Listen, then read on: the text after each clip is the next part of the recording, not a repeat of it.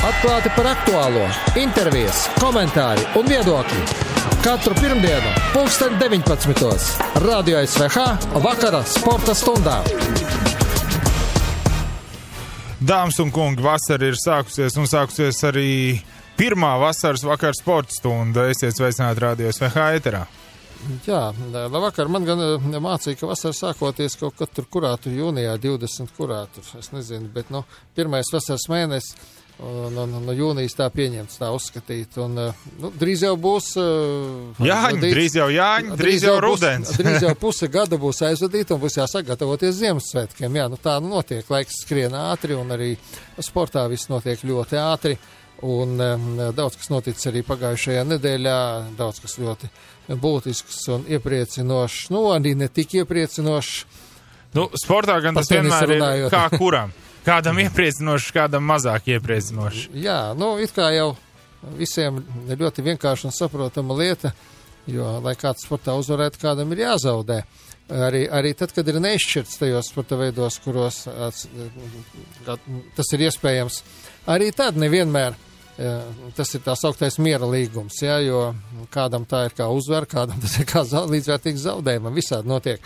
Tādā lielajā sportā es teiktu, ka šī nedēļa aizritēja Lielbritānijas zīmē nedaudz, vismaz noteikti. Tas, kas Eiropai un vakar Eiropai, ja teiksim tā saprotamāks, proti Champions League futbolā, protams, viens lielais notikums. Jā, par to nav vispār šaubu, kas darījās Liverpoolē. Es domāju, tie, kas redzēja bildi, cik tur 750,000, jā, cilvēki. Neaizgāju uz darbu nākamajā dienā. Neaizgāju uz darbu, jā. Nebija jāiet, par laimi sestdien tas fināls notika, jā. Man interesē vairāk, kas šodien Skopjē notiks, par to mēs vēlāk parunāsim, jo apmēram pēc nepilnas stundas ielidos tur viena komanda ar vienu latviešu milzu. Labi, par to mēs vēlāk parunāsim. Turamies. Jā, bet... Un otra lielā lieta, protams, Joshua negaidītais zaudējums. Jo bija skaidrs, ka Champions Līgā uzvarēs kādu no Britu komandām. To mēs zinājām jau diezgan sen, jā. Tāpat tikai jautājums, uz kuru pilsētu tas kauss dosies. Tad Eiropas Līgā vispār viss bija skaidrs. Uz Londonu kauss dosies. Tur vēl vienkāršāk, jā, bet redz, šis kauss uz Londonu neaizceļoja. Pietiek Londonā ar vienu, nav ko viņiem divas tur. Bet Joshua zaudējums, jā, tas tāds boks aprindās ļoti liels pārsteigums, cik es sapratu, es gan tā, tik tā, īpaši nesekoju šiem notikumiem, ja tas nesaistās ar Mairi Briedi, protams. Bet Mairim arī pēc pāris nedēļām jau jākāp ringā, ja kas. Jā, un tad noteikti par šo cīņu arī runāsim vairāk, tai tuvojoties. Jā. Protams, ka pašā Lielbritānijā, kā man ziņo no turienes, vēl arī pasaules kausa kriketā esot liels notikums, bet līdz mums tas tieši tā nav atnācis it nemaz vēl. Tās vairāk bijušās kolonijas tur uzspēlē. Viņiem ir lieli notikumi arī hipodromos zirgu sacensības, kad notiek tur laikrakstos ir liela vērība tam un tīpaši, ka viņi tās likmes tur liek un visu kaut ko tā ir. Tā ir tāda pasaule, kurai tu vari sakot, ja tu tur esi piedzimis, uzaucis, ja tu tur dzīvo. Tad, jā, tas ir patiesībā ļoti interesanti, bet, vai tad mums trūkst citu interesantu notikumu? Protams, ka netrūkst. Un vēl viens interesants notikums tāds, ka pirmo reizi bezspēlsporta televīzijā mums var redzēt. Tā kā mums tāda jauna sadarbība tagad. Un arī tie, kas grib redzēt, tie tagad var skatīties, un tāpēc mēs tagad nesolam, bet mēģināsim katru pirmdienu kādu ciemiņu dabūt šurp, lai būtu vēl interesantākas tās sarunas un tā tālāk, jā. Šodien mums viens ciemiņš ir, bet par to mēs ar to arī iepazīstināsim tūdaļ pat. Vēl no tādiem droši vien top notikumiem, kuriem varam tā pārskriet pāri, ir Dinamo sastāvs, kas turpina komplektēties. Tur Kristers Gudļevskis ir parakstījis. Pat šodien, jā. Par to mēs arī vēlāk parunāsim, jo tik saulaicīgi un tik masveidīgi tā komplektēšanās, man liekas, sen nav bijusi. Pagājuši gadu nebija, ka arī tā uz pēdējo brīdi atliks. Nebija uz pēdējo. Bet atcerēsimies, bija tādas sezonas, kur šajā laikā nevienu mēs vēl nezinājām. Man jau visvairāk priecē tas, ka tas komandas kodols no vietējiem spēlētājiem saglabājas, ka paliek visi mūsu pieredzējušie spēlētāji, pašais gandrīz visi, jā, un cerams, ka paliks arī visi, kas ir nepieciešami komandai, jo ap to jau tomēr tā komanda veidojas. Jā, tur Sotnieks, Džeriņš, Redliks parakstīja. Jā, un Balinskis, un katrā ziņā šodien arī Kristers Gudļevskis pagarināja līgumu, jo Ja leģionāri tas ir ļoti labi, interesanti un vismaz zināmi hokeja aprindās un nav tādi pilnīgi tumšie zirdziņi. Nu, kaut gan, atbrauc tā tumšais zirdziņš kā Mets Majoni, tad mēs tikai priecājamies, bet, Majona spēlēs Kuņluņu komandā, bet pagaidām par Linusu Videlu klusums. Pagaidām klusums, jā. Nu, tad jau redzēsim. Nu, redzēsim, tie Majonas aizstājies, tur viens arī ļoti interesanti izskatās. No tā paša kluba tur. Jā, ar ļoti līdzīgu pieredzi un dzīves gājumu. Varbūt izdodas iekāpt 2 reizes vienā upē Dinamo. To varbūt arī. Paskatīsimies. Nu, un vēl viena ziņa, kas man šķiet basketbola līdzjutējiem, ka Žagars, nespēlēs U19 izlasē. Jā, es izlasīju šodien to viņa vēstuli līdzjutējiem un ļoti žēl, bet būtu ļoti netaisnīgi nesaprast sportistu, jo viņa karjera nebeidzas 19 gadu vecumā. Viņa karjera tikai sākas 19 gadu vecumā, un mēs kā patērētāji, kuri uztveram to kā izklaidi to pasākumu, mēs jau gribam tikai redzēt gladiātoru cīņas. Jā, tieši tā, bet arī tā otra puse mums tomēr ir jāsaprot, jo puisim pirmkārt jāsakārto veselību.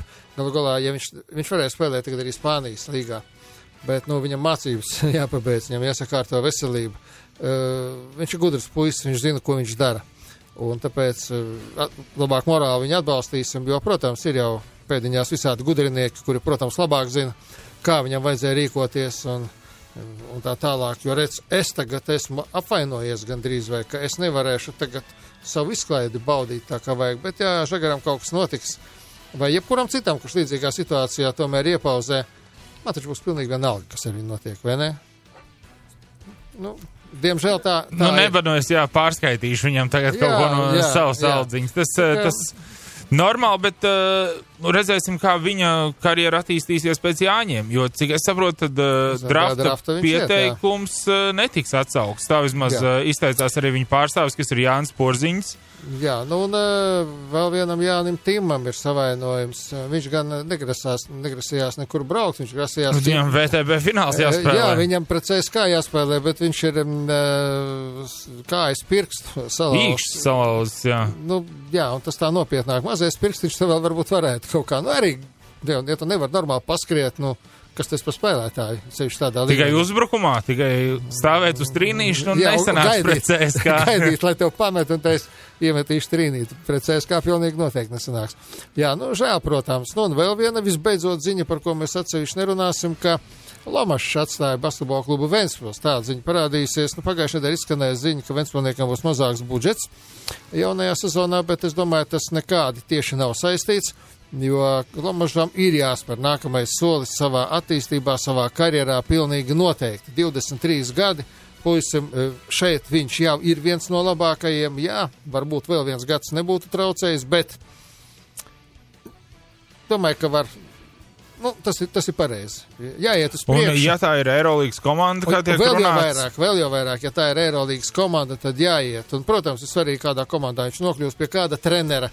Un kā ar viņu strādās, ko grib. Galu galā Jānim Strelniekam, ja mēs par basketbolu arī ir ļoti labs piedāvājums no Spānijas, tagad uz 2 gadiem līguma arī ar Eirolīgas komanda noslēgt. Jo kas būs ar Olimpiakos, to nezinu neviens.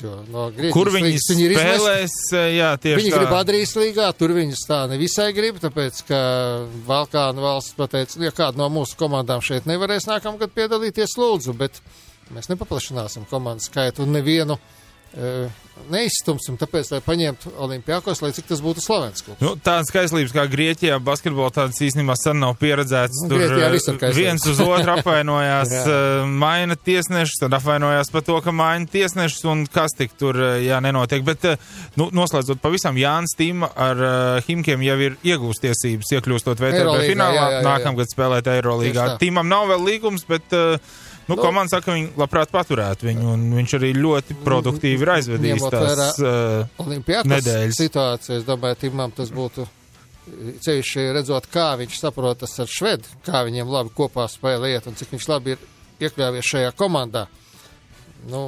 Acīm redzot, tas treneris, tā komanda, tā ir viņam ļoti laba vieta. Mēs tik daudz ko izrunājām, un jums noteikti ir jautājums, bet kas tad ir nedēļas notikums? Nedēļas notikums. Mums gan savstarpēji nebija jautājums par to, kas ir nedēļas notikums. Man bija pilnīgi skaidrs jau izlasot šo ziņu un uzzinot par to. Vakar apmēram pulkstens pēc 8 vakarā viens paziņu uzrakstīja Facebookā. Es jau zinu, kas rīt Rādio SVH būs nedēļas notikums, tāpēc, ka ap to laiku bija beidzies fināls handbola Čempionu līgā, un nedēļas notikums pašreiz ir gaisā, tuvojas Skopjei, un tieši tāpēc viņš nav sazvanāms, proti Dainis Kristopāns, pirmais Latvijas handbols, kurš uzvarēja handbola Čempionu līgā. Viņš nav pirmais, kurš ieguva čempionu kausu, Jānis Vilsons, 73. gadā vēl Maskavas Maī rindās. Izcīnīja tikpat svarīgu trofeju, bet kopš neatkarības atgūšanas. Viņš vispār tikai 3. mūsu spēlētājs, kurš Eiropas kausu ieguva. Evaram Klešnikam bija EHF kausa 2. pēc ranga, tā teikt, trofeja ar Esenas klubu Tusem. Un tagad Skopjas Vardar. Nu, patiesībā tas, es pat teiktu, ir, ja ne sensācija, tad tas ir tāda garāka stāsta. To es nedarīšu tagad, neuztraucties. Un tāda... varbūt pat neliela filmas vai grāmatas cienīgs stāstiņš. Tas ir par to komandu, kas ir Skopjas Vardar, un par to, kā viņi tieši šogad uzvarēja un dabūja to čempionu kausu, jo neviens ļoti reti, kurš ticēja, ka viņi būs fināla četrniekā. Vēl mazāk bija to, kuri ticēja, ka viņi uzvarēs Barcelonu. Ir īpaši -17 pirmā puslaika un -7 otrajā puslaikā ap vidu. Nu, Barcelona, tā pati Barcelona, kas futbols, basketbols, nu viena organizācija lielā, jā. Viena organizācija. Nu, viņiem tur ir klāt tas vēl viens nosaukums Barcelona Lasa, es neatceros handbolāks. Nu, pēc sponsoru tur pieliek, jā. Pēc sponsoru, jā, tieši tā. Un Kristopāns 10 vārtus samata Barcelonai, starp citu. Un tā, ka viņi finālā pret Vespremu izgāja, Vesprema, kura jau 4. reizi spēlē finālā, un nu tagad beidzot mēs paņemsim. Turklāt Vespremē 2 spēlētājiem bija pēdējais mačs karjerā. Viņi beidz, Laslo Naķis un Iličs beidz karjeru. Un viņi zaudēja vienalga. Bet ne par to stāsts. Stāsts par to, ka pirms apmēram pavasarī komandas īpašnieks, Krievu biznesmenis Samsoņenko, uzrakstīja atklātu vēstuli, paziņoja, ka viņš vairs komandu nevar uzturēt. Viņš 90% no komandas budžeta veido pats, no saviem biznesa līdzekļiem, no saviem līdzekļiem. Un viņš vairs to, nevar pavilkt. Viņš, tur jau viņiem 2 vai 3 mēnešus jau algas nemaksāja, bet viņš ar visiem norēķināsies, tur, lai neviens neuztrauc un tā tālāk. Un, principā, katrs spēlētājs var iet, kur grib. Brīvs rokas, arī tiem, kam līgumi. Kristopānam vēl uz gadu līgums, viņš pēc tam tikai uz Paris Saint-Germain pārceļas. Nu, ko tādā situācijā darīt? Un puiši sanāca bez treneriem kopā, šaurā lokā un nolēma. Veči, nu, ja jau mums reiz jāatvadās, tad nospēlēsim pēdējo sezonas beigas kopā tā, lai uz visu mūžu tas palikt atmiņā. Un tad viņi arī nospēlēja. Viņi uzvarēja Seha līgā, viņi uzvarēja visur, kur varēja uzvarēt. Tie ir spēlētāji ar lielo burtu, tie ir veči ar lielo burtu, kas nevis tagad iet visai pasaulē sudzēties, rekā te mums tagad nezinu, kas būs, bet visus uzvar. Un tālāk mēs. Un aizies varbūt, ar pavisam citiem līgumiem tagad, jā, teiksim, ar citiem piedāvājumiem. Tur jau kādi 5-6 iet prom jau zināms uz kurien, bet arī uz Eiropas top klubiem, protams. Skaidrs, ka čempions paņems uz top klubiem bez variantiem. Bet tur jau pirms tam jau bija tie līgumi, tur tādi spēlētāji, kurus nevar nepaņemt uz top klubiem, bet burtiski pirms pāris nedēļām, 3 nedēļām parādījās ziņa vienā Balkānu handbola portālā, ka ir glābšanas plāns Vardaram. Jā, iespējams, komanda nebūs tik varena kā tagad, bet komanda būs. Būs un būs pietiekami laba komanda, tur Maķedonijas biznesmeņi piesaistījās, un Samsoņenko kaut ko arī piepalīdzēs, ne tādā apjomā, bet katrā ziņā komanda būs, un tagad Dainim Kristopānam nebūs jāspēlē tādā kaut kādā švakā komandā, un nezinu, kas vēl jādara. Bet man patīk, ka tu pārlapo Balkānu handbola portāls ik pa brīdim. Jā, tā ir. Tas ir starptautisks portāls angļu valodā, tā kā... Nav nekāda pagrīdes. Handbola planēta, jā, var iet apskatīties tāds, ļoti interesants. Viņi ir ļoti operatīvi, un pat ja viņi palaiž kaut ko līdzīgu Baumai, par Kristopāniem viņi arī bija nodrukājuši, ka viņš jau nākamā sezona būs Paris Saint-Germain. Spāņu treneris jau ir izteicies, ka viss Kristopāns jau ir pie mums. Nu, tā patiesība ir nedaudz citādāk, ka viņš būs Paris Saint-Germain, bet vēl pēc gada. Kaut gan mēs jau smējāmies savā starpā. Ajan tagad Barcelona pēkšņi izdomā, viņš tā mums noraka. Abi divi ar Karačiču, nu tad varbūt, ka noceņam viņu Parīzē bet nevar nocelt līgums, jau parakstīts. Tā, tātad šī arī mums šīs nedēļas, aizvarītās nedēļas galvenā ziņa. Jā, Dainis Kristofāns, tātad Eiropas Champions League uzvarētājs, viņš šonedēļ nedēļas beigās ierodas Latvijā, jo kamnedēļ Latvija, Slovēnija, un starp citu Vestbrames klubā pamatsastāvā spēlē 3 Slovēnijas izlases spēlētāji, 2 no viņiem aizsardzības balsti, un viņi tur, kā viņi centās to Daini vakar noturēt un apturēt. 3 jau tagad? Viņiem būs papildus stimuls atriepties droši vien, bet, mums ir arī citi trumpi. Mums maz pauze, un tad iepazīstināsim jūs ar savu viesi. Atklāti par aktuālo, intervijas, komentāri un viedokļi. Radio SVH vakara sporta stundā. Vakara sporta stundas ciemiņš. Jūnijas ir tas mēnesis arī, kad pa īstam sākas vieglatlētikas sezona, proti sporta karaliene sāk savu sezonu. Protams, arī maijā jau Dimanta līgas posmi ir notikuši un galā Līna Mūzija arī izpildījusi olimpisko normatīvu ar lielisku personisko rekordu 74,87 un tagad šonedēļ. Laura Ikaunies jau atgriezusies savā, tur, kur viņai jābūt patiesībā, un tagad 6. datumā Romā jau šonedēļ Līna atkal piedalīsies Dimanta līgas posmā, bet arī pašmājā liels pasākums priekšā rīt Ogrē, Ogrē, Rīgas kausi, notiks jau neskaitāmo reizi sacensības, kas ne tikai Latvijā, bet arī šajā reģionā noteikti ir jau tradicionāli katru gadu.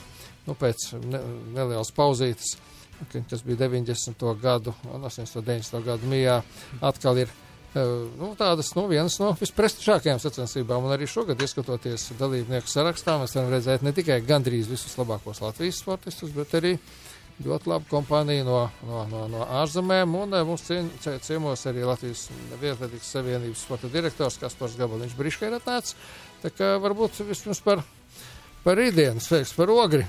Jā, labvakar, Radio SVH klausītāji. Par Ogri, kas mūs tur gaida, un tu tur esi tajā visā procesā iekšā nedaudz dziļāk, ko gan, es tā šodien arī papētīju. Ne šodien, pagājušajā nedēļā papētīju tos sarakstus. Man jau patīk lielākajā daļā disciplīnu, ko mēs tur varētu redzēt.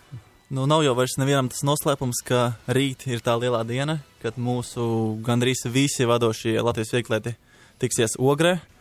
Jāsaka, diemžēl Ogrē Rīgas stadions ir, negluži ciet, bet tas segums... Segums esot par cietu, vai ne? Segums neatbilst Latvijas Vieglatlētikas savienības prasībām, lai mēs tur varētu noorganizēt kvalitatīvas starptautiskās sacensības. Principā, ja tu vienreiz tur noskries vai uzliks, nekas jau nenotiks. Bet kāpēc tas jādara, ja nav jādara šādos apstākļos? Jo tu vienreiz to izdarīsi, un tad tev gudri vīri pateiks, ka jūs tā varat te paskriet, tad arī skrieniet. Tieši tā. Sen viss ir novecojis, sen ir nokalpojis, visam ir savs laiks. Šādas sacensības principā varētu uzrīkot jebkurā skolas stadionā, bet mums ir svarīgi rūpēties par to startautisko un mūsu labāko sportistu veselības stāvokli, un pēc tam arī par atsauksmēm, par Rīgas tēlu kopumā. Jā, galu galā Ogra blakus ir uz Rīgu, vienalga visiem jābrauc. Vienīgi Ogra varētu pieprasīt, lai sauc par Ogras kausiem drīz, ja tā turpināsies. Nav jau pirmo reizi, ka viņi izpalīdz, vai ne? Jā, tā ir, kamēr bija tur tie remonti lielie un tā, redz ir tur dažādu pārmaiņu dēļ, bija tas segums netika nomainīts, un kā būs ar to vieglatlētikas manēžu, tur arī nav zināms, bet tas ir cits temats, bet rīt Ogrē, tātad mēs redzēsim gandrīz visus, tātad Līna mūs nebūs skaidrs, viņa būs Romā, viņa ceļo uz Romu. Jā, nevaram piespiest nevienu startēt, bet Līna izpildīs arī olimpisko normatīvu, un viņa ir uzaicinājums no Dimanta līgas, un viņai priekš pieredzes tas protams, ir vairāk svarīgāk. Viņa tur ir viena no līderiem turklāt šobrīd, jā. Bet katrā gadījumā redzēsim sektorā Madaru Palameiku. Jā, tā kā Latvijas rekordis tik bieži nesanāk redzēt, arī Aneta Kociņa būs, tā kā 2 no 3 mūsu labākajām šiem metējām būs, un viņām ir ļoti laba kompānija tur. tur gan no Ukrainas, gan no Lietuvas sportistas. Turku meitenes nereiz viņai tā patika parasti ierasties un piedalīties. Jā, sākotnēji laikam bija pieteikumā, bet, diemžēl arī noteikti izmaiņas plānos un nav atbraukusi. Jā, tā tas ir. Kas vēl no Latvijas tādiem top? Es zinu, ka Dmitrijs Jurkevičs ir apslimis nedaudz, vai savainojums? Jā, viņš guva nelielu savainojumu burtiski pirms dažām dienām un nolēma ar treneri mazliet atpūsties, jo priekšā mums ir Eiropas spēles, kur viņš ir ļoti vajadzīgs komandai, tāpēc mēs viņu neredzēsim, bet mums ir 2 jauni, talantīgi puiši 8 metros, Oskars un Daniels Bambaldi, kuri ir Viktora Lāča audzēkņi, un ceram un gaidīsim viņu starts. Man liekas, ka viens no tiem brāļiem, viņš no futbola pārgāja. Jā, viņš nemaz... Viņš bija Latvijas savā vecuma izlases kandidāts, un pat tur bija, jā, un viņš pārgāja pie... Man Viktors par viņu stāstīja, bet viņš toreiz man uzvārdu nenosauc, un tagad sāk skatīties. Man likās, ka tas ir tas viens puisis. Jā, viņš rudenī burtiski sāka trenēties, un jau ziemā uzvarēja Latvijas čempionātu 800 metru skrējiena telpās. Jā, tā kā viņš teica ļoti talantīgs puika, un katrā ziņā, tā, kad viņš sāk trenēties, viņš bija ļoti priecīgs par to, ka viņš nonācis tieši šajā vidē. Lai viņam izdodas. Tā kā katrā ziņā redzēsim arī jaunus vārdus, redzēsim arī jau zināmus sportistus, Jānis Leitis, viens no zināmākajiem, Sindija Bukša, protams. Jā, Sindija Bukša redzēsim 100 metru distancē, kā arī 200 metru distancē, un abās šajās distancēs ir ļoti spēcīga konkurence. Gunta Vaičola arī taču piedalās. Gunta ir nolēmusi ar savu treneru Edvinu Krūmu mazliet savu pamatdisciplīnu 400 metrus sāk mazliet vēlāk, un viņas 200 metru distance, jā, un Sindija sastādīs ļoti nopietnu konkurenci. Jā, tieši tā, gribēju teikt, kas arī interesanti paskatīties, kāds viņai ies 200. Tādā konkurencē un sola siltu laiku, ļoti siltu laiku. Tas ir sprinteriem, lecējiem, tas ir ideāls laiks. Tas nozīmē, ka mēs varam cerēt uz augstiem rezultātiem. Labi, Rīgas kausi, viņi rīt notiks, Sporta centrs.com televīzija tos rādīs, visi varēs redzēt, kam tas interesē, un tur garlaicīgi noteikti nebūs, un ļoti komplicētas sacensības, pēc Dimanta līgas principa. 6 sāksies un ap 9 beigsies. Jā, apmēram, un viennozīmīgi visus uzaicinam uz Ogres stadionu atbalstīt mūsu labākos klātienē. Tieši tā. Kas vēl šo sezonu tāds paredzēts, jo tomēr Par Eiropas spēlēm jau iesāk. Jā, burtiski pēc 2 nedēļām dodamies uz Minsku, kur ir jaunā formātā notiks Eiropas spēles. Tur nav visas disciplīnas, tur ir dažas individuālās, ir stafete jauktā, un beigās, cik komanda savāc punktus, ir iedzīšanas stafete. Un tādā handikapa biatlona principā ar handikapu, kas pirmais finišē, tas ir Eiropas čempions. Tā kā tas... Skatītājiem droši vien interesanti, par šiem sportistiem arī droši vien, ne? Jā, un pie tam vēl tur ir, ja tiek līdz finālam, tad 4 reizes jāstartē, un 8 dienu laikā. Tā ka tas būs tāds arī diezgan liels pārbaudījums sportistiem.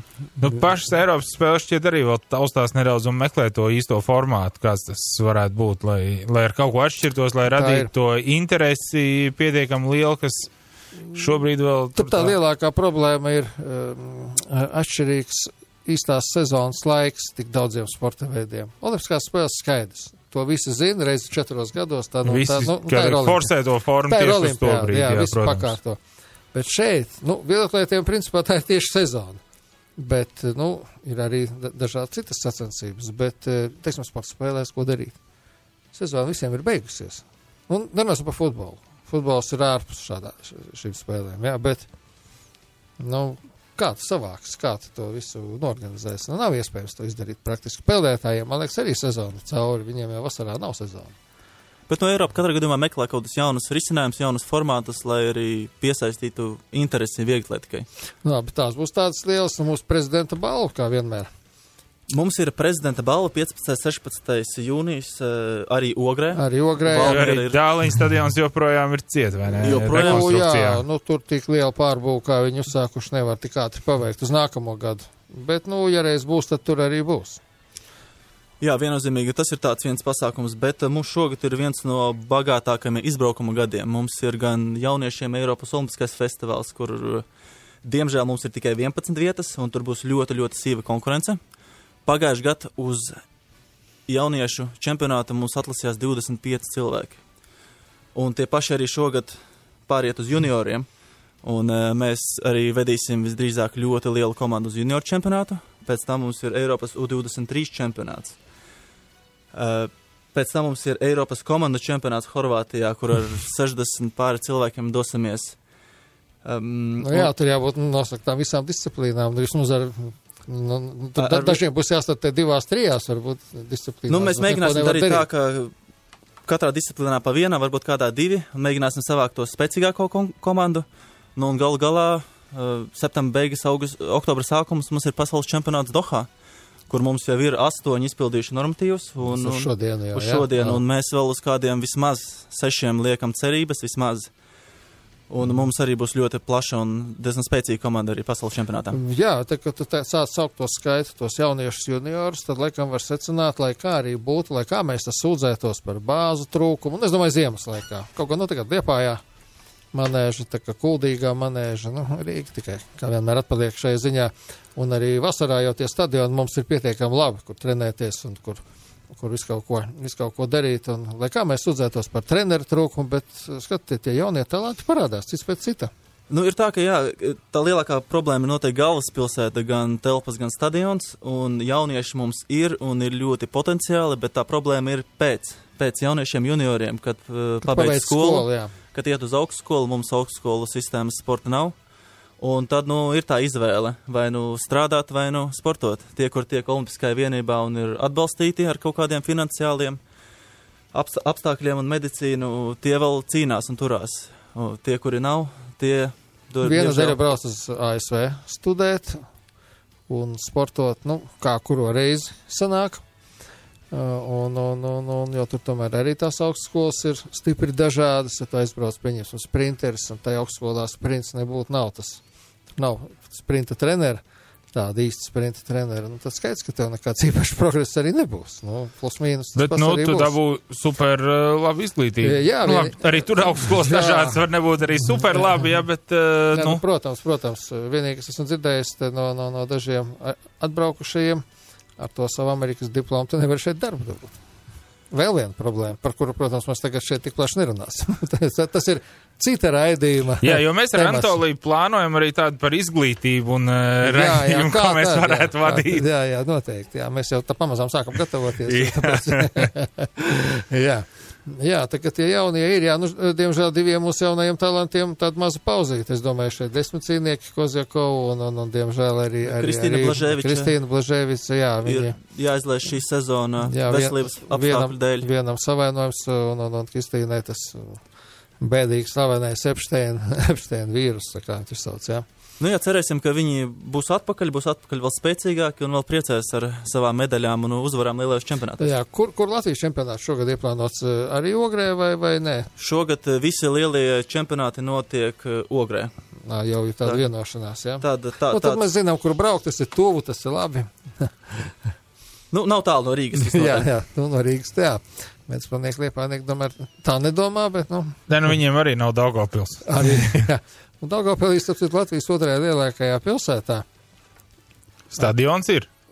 Bet, cik tur celiņi 4 bija vai 5? Šobrīd, cik esmu runājis arī Daugavpils pārstāvjiem, tur arī diezgan visa situācija iet tā nedaudz uz grunti un nav tas atbalsts un nav tā infrastruktūra arī tāda, kā vēlētos. Tur pilsētas vadībai jākārto citas lietas, visādas politiskas lietas, un tā tur ir, Ko tur neiedziļināsimies tik dziļi? Neiedziļināsimies, jā, tā kā tur sporta lietas, kuram interesē, tāpēc, ka tas ir no sev svarīgākas lietas. Tur futbolistoties spēlē. Jā, tas gan, jā. Tie tur šogad priecē visus, jā. Jā, tā kā tā sezona solās būt ļoti piesātināta, tik mēs varam saprast, un tad jau... Un ļoti gara, un īpaši mūsu vadošiem sportistiem ir ļoti jāsaplāno, kā viņi trenēsies un kur viņi trenēsies, jo augustā pēc Eiropas komandu čempionāta tur ir pauze liela. 1,5 mēnesis ir pauze. Jā, es par šo tēmatu ar Līnu mūsu runāju, viņa ir tādā, atklāt sakot, nelielā apjukumā. Ko darīt? Gandrīz mēnesi pauze. Nav, Dimanta līga nav tajā laikā, nekas nav.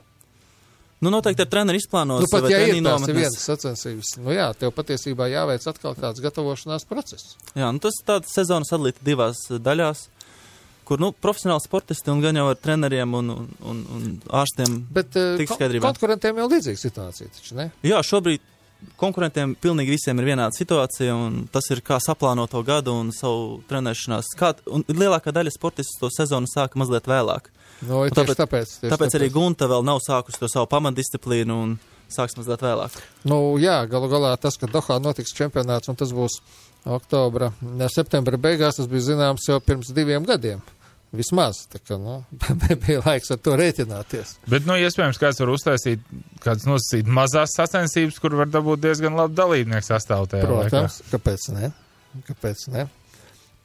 Domāju, ka kāds to situāciju ir izmantos, piemēram, kaut kur Vācijā vai Polijā, vai kur tā vieglatlētika ir, vai te pašā Skandināvijā, un pilnīgi noteikti, vienīgi tie klimatiski apstākļi tā patālu no Dohas, bet,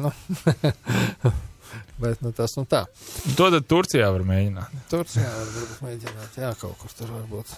Dohā vajag sarunāt, pirms tam kaut ko sarīkot. Pārbaudīt, kā viņiem tur viss darbojas un tā tālāk. Tur jau viss darbosies, tad tomēr Dimanta līga ne 1. gadu jau notiek un viss notiek kā vajag. Jā, labi, paldies, ka tu atradāt laiku pie mums atnākt. Jā, paldies, mēs tagad esam informētāki par šo pasākumu, tātad rīt 6 vakarā Ogres stadionā Rīgas kausa vieglatlētikā ar gandrīz visu Latvijas labāko sportistu piedalīšanos. Viņiem būs ļoti laba konkurence no ļoti daudzām valstīm, ne tikai no Eiropas valstīm. Ja viņi atbrauks, es nezinu, vai viņi tur ir viens brazīlietis sprinters, kurš Rio stafetes skrēja, otrs arī tagad skrien, viņš Rio spēlēs nebija, bet viņš tajā stafetes čempionātā piedalījās, 2 labākie brazīliešu sprinteri būs. Jā, varu pastāstīt noslēpumu, ka visi sportisti ir ieradušies un visi jau ir Rīgā un gatavojas rītdienas startam. Visi jau ir Ogrē. Tad man no tās saraksta nekas nav jāsvītro. Ļoti labi, tas ir ļoti labi, jā. Jā, tā ka Ogrē noteikti būs ko redzēt rīt. Jā, tiekamies rīt Ogrē. Atklāti par aktuālo, intervijas, komentāri un viedokļi. Radio SVH vakara sporta stundā. Jā, mēs nepieminējām vēl vienu lietu, par kuru mēs tomēr runāsim. Mēs nepieminējām Latvijas vīriešu volejbola izlasi, kas tomēr ir guvusi arī pirmo uzvaru Zelta līgā, apspēlē Beļģiju. Tā vien izskatās, ka tai mūsu kvartetā Turcija laikam ir tomēr spēcīgākā komanda.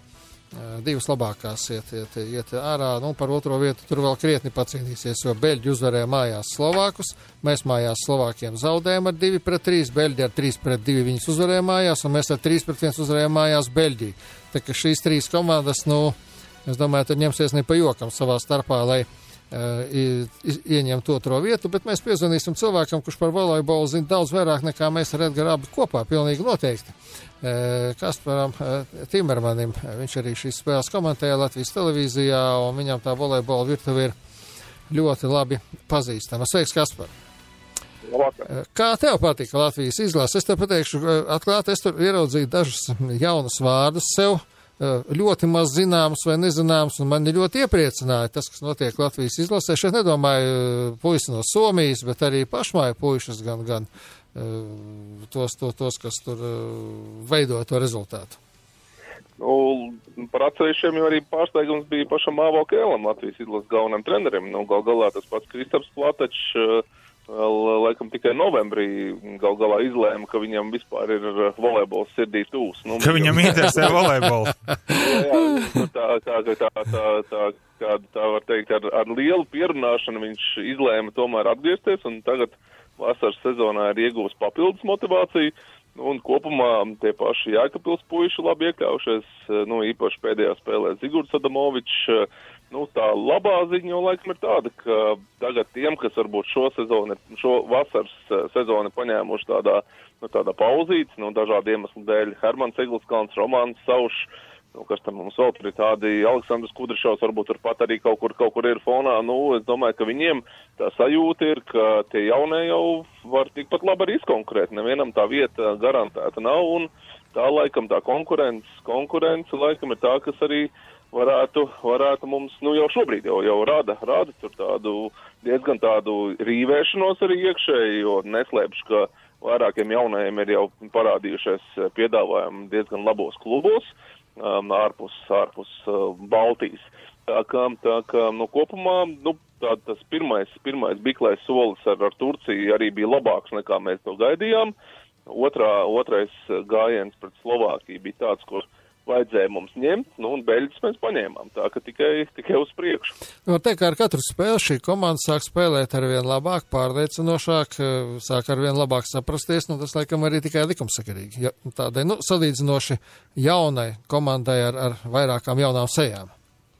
Nu, tā tas ir. Nu, tur tā ķīmija tur diezgan labi ir saveidojusies. Jāsaka, tur tāda tīkla, nu, visās tīkla pusēs mums ir tādi jauni, enerģiski un eksplozīvi puiši kā Atvars Ozoliņš, kur mēs pilnīgi nejauši, bet izvēlējamies kā reklāmas seju, un šobrīd viņš arī, atstrādā par visiem 100% to, ka viņš ir tas vilcējs spēks. Tad ir Kristaps Platečs, tad ir tas pats Zigurds Adamovičs, un šos te visus jaunos, varbūt nedaudz spurainos puišus ļoti labi satur, protams, Denis Petrovs, kas ir mūsu prāts smadzenes un var teikt tādas āvo kēla rokas laukumā, vai galva un rokas laukumā, jo sastāvs vadītājs ir ļoti būtiska pozīcija, un Denis arī jau, var teikt, gandrīz jau ir palicis vēl vismaz vienu sezonu Krievijas Superlīgā, novēlēsim viņam veiksmi arī nākamajā sezonā. Tā, tas ir pasaules līmenis. Jā, ar Beļģiju man neiznāca spēli redzēt, bet ar Slovākiju, cik es redzēju, beigās izgāja arī mūsu,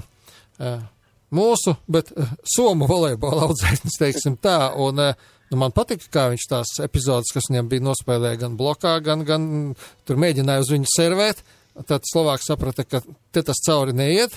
Šis puika prot servis uzņemt. Nu jā, tur es domāju, tā tīri vizuāli var redzēt, ka tā ir tomēr citāda volejbola skola, un jāsaka tāda skola, kurā tādas, arī tehnikas lietas iemāca nedaudz savādāk, rūpīgāk strādā, es domāju, pie daudziem spēles elementiem. Tas, kas pagaidām Markusam Cielavam pietrūkst, ir fizisks spēks. Viņiem ir 19 gadi, attiecīgi pēc pāris gadiem, izskatās, ka tā visa plastika, visa serviju uzņemšana rokas blokā, viņam ir galva un rokas ir savās vietās, nedaudz pietrūkst fiziskā spēka. Tas ir laika jautājums. Tas ir laika jautājums, un labā ziņa ir tā, ka visdrīzāk, ka nākamo sezonu viņš atkal aizvadīs Somijas augstākajā līgā, un iespējams, ka varbūt tādā kāda mūsu treneru uzraudzītā varbūt klubā, bet par to pagaidām vēl pārvaļas spriest, bet jebkurā gadījumā viņš varētu būt tas, kurš arī Āvo Kēls teica, pēc pāris gadiem mēs par viņu dzirdēsim. Tāpat mums šajā te 4. zonas pozīcijā noteikti ceram uz nākamo gadu sastāvā redzēt to pašu Rīgas komandas līderu Avdieju. Tā ka mums tie kadri ir, un būtu ļoti svarīgi, protams, lai kaut kādi spēlētāji, kuri varbūt regulārajā sezonā netiek pie tādas profesionālas spēļu prakses, tomēr nākamo sezonu aizvadīt tādā profesionāla līmenī. Tas vairāk ir ar skatu uz pirmā tempa uzbrucējiem, uz Edgars Šimāns, kas to pašu libero spēlētāju Ingaru Ivanovu, un ja mēs to sezonu spēlēsim labos klubos un kārtīgi trenēsimies, es domāju, ka nākamajā gadā mēs liksim ne tikai Beļģiem, Slovākiem, bet arī Turkiem un vēl kādam citam par sevi runāt. Cerēsim, ka tā arī notiks. Paldies. Šīs optimistiskās nosmēs arī pabeigsim un sazināsimies jau ar tevi tad pirms nākamajām Latvijas izlases spēlēm. Paldies, tas bija Kaspars Timermans, mūsu volejbola eksperts, volejbola pārzinātājs. Mums ar volejbola federāciju ļoti labi draudzība, tā ka mēs arī volejbolistus noteikti šeit redzēsim ciemos pirms spēlēm un, protams, ka arī tos, kurus varbūt mēs šeit tā šodien pieminējām tās jaunās sejas. Drāma katrā ziņā pamatīgi atzīšos, ka bija aizgājis uz Daugavas sportām. 3 stundu cīņa vienkārši. 3 stundas ar... Pie tam viņi vēl nesaprata, ka pie 15 ir jābeidz, ja mēs pie ģimenēm gribam iet atpakaļ, ja tie, kas tur atnākuši. Nē, Džeki laiž tur 18 punktus jau pēdējā setā sasīt. Jā, tā ir, jā. Tā ir. Pēdējais sets bija ļoti traks. Un arī mums bija mačbūma viņā. Jā, tieši tā. French Open turpinās, bet, diemžēl, viens spēlēs bez mūsu tenisistēm. Aļona Ostapenko viss ātri beidzās, bet Anastasija līdz pirmo reizi nokļuva līdz astotdaļfinālam. Tur gan viņai arī vakar viss ļoti ātri beidzās. Tagad mēs uz Aļona Ostapenko dubultu spēlēs vēl gaidām, kā viņi spēlēs. Tur dāmām pirmā raketa ir izkritusi, respektīvi ar pirmo izliktā Osaka izkritusi, Pliškova izkritusi. Tur būs interesanti. Bet Sevastovai tas labākais sasniegums karjerā French Openā. Jā, viņa nekad nav bijusi tā. Līdz ar to punkti un rangā viņai vajadzētu kāpt uz augšu. Protams, jā. Noteikti viņa pakāpsies uz augšu. Jā, ļoti labi sezonas nogala bija Kasparam Stupelim kopā ar Etienu Baksu, gan otrie posmā Francijā, bet viņi līdz 27 punktiem palielināja savu pārsvaru pasaules čempionātu kopvērtējumā motokrosa ekipāžām. Tā kā tas priecē, protams, mums arī jaunie motobraucēji, Bidzāns, Adak motokrosā Vācijā atkal ļoti pārliecinoši uzvarēja, tā kā, viss motorsportā viss notiek, bet, protams, mēs gaidām lielo notikumu Ķegumā 15. 16. jūnijā, kad Latvijas lielā balva motokrosā notiks. Par Dinamo sastāvu mēs jau veidošanu, mēs jau runājam, bet tagad jāparunā par futbolu, un varbūt, ka šoreiz netik daudz par virslīgu, jo virslīgā tur viss pa vecam. Tur nekas nav skaidrs, pirms vienas spēles nekas nav skaidrs. Jā, abi Rīgas klubi pašais, es domāju, Rīga futbola klubu un RFS, ir galvenie pretendenti uz titulu, tādu trešo spēku, kurš tur iejauktos. Godīgi sakot, es pašais saskatīt nevaru. Trešajā vietā šobrīd Spartaks ir pakāpies uz augšu, uzvarot Valmieru Vijā un samainoties vietām. Valmiera tagad 4. pozīcijā. Jā, bet tādu, kas iejaukties cīņā par titulu, es pagaidām nevienu komandu tādu neredzu. Varbūt Spartaks par tādu kļūs, varbūt Ventspils pacelsies. Redzēsim, Ventspilnieks jau ļoti neierastā 5. vietā pašais turnīra tabulā. Katrā ziņā viss ir ļoti interesanti, bet vēl interesantāk būs izlase, jo ir nosaukts izlases sastāvs, un, protams, ka daudzi jau ir lasījuši, arī skatījušies un dzirdējuši, ka ir ieradies arī Daniels Ontužāns, Minhenes Bayern kluba, U19 komandas spēlētājs. Viņš gan tikai martā savainojuma dēļ atgriezās laukumā, aizvadīja 8 spēles junioru Bundeslīgā un aizvadīja ļoti labu pārbaudas spēli ar Ingolštati, pēc kur tur viņu diezgan lielie puisis, kas pēdējā gada laikā izaudzis par 12-13 centimetriem. Tā kā tāds, vecais treniņu darbs vairs nedara? Nē, vajag pilnīgi jaunu ekipējumu viņam. Minhenē nav problēma. Tas ir vienīgais labi, ka tur dod viņas cik uziet, ja tu labi spēlē. Jā, tieši tā. Un katrā ziņā vismaz kluba vadība un visi teica, ka viss kārtībā. Mēs atkal redzam, ka viss ir labi, traumas ir atkāpušās par laimi. Un puisim, galva ir, tehnika ir, viss pārējais. Tas ir laika jautājums. Un ja jau lielais klubs viņu ņem līdzi turnējā uz ASV tagad, pirms jaunās sezonas, tā tad ar viņu reitinās tur. Ne tāpēc, ka viņam līgums uz 3 gadiem, ka viņš pieder vēl šim klubam. Redzēsim, kā viņam izdosies iekļūt šeit, jo, kas man vislabāk patīk no viņa, ka viņš sev, neskatās šeit ne uz vienu, kā es te no Minhenes Bayernes atbraucis, jūs te tagad, Mani, šo to apzinās, mani tā vieta sastāvā jāizcīna. Tas ir pieaugušo futbols, viņam bija tikai 19. Bet īstenībā interesants jautājums, kā tur būs ar angļu valodu, kā viņam ir? Ļoti labi. Gan vācu valodu, gan angļu valodu. Vācu valodu viņam ir otrā dzimtā, var teikt, latviski viņš saprot labi, nedaudz runā, krieviski viņš nedaudz runā arī. Bet, protams, vāciski, angliski nekāda problēma. Pilnīgi brīvi viņš ar treneri tikās jau pirms treniņiem ar Stojakoviču, un, protams, viņi runāja angļu valodā, un tā kā ar komunikāciju nekāda problēma viņam nebūs, un viņš tāds, vismaz kāds man iespējas palika ļoti komunikābls tāds, ļoti vienkārši draudzīgs puisis. Nevis, es te no Bayern, jūs te tagad, jā. Ja jūs ejat trenēties turpat, kur Anatolijas, tad var satikt viņu arī treniņos Vingrum vairs klubā. Nevarēs, viņš tagad vairs neies, bet viņš pagājušo nedēļu, vairākas reizes bija Vingrum klubā. Tur viens ļoti labs tāds vecīts ir, Viktors, tu zini.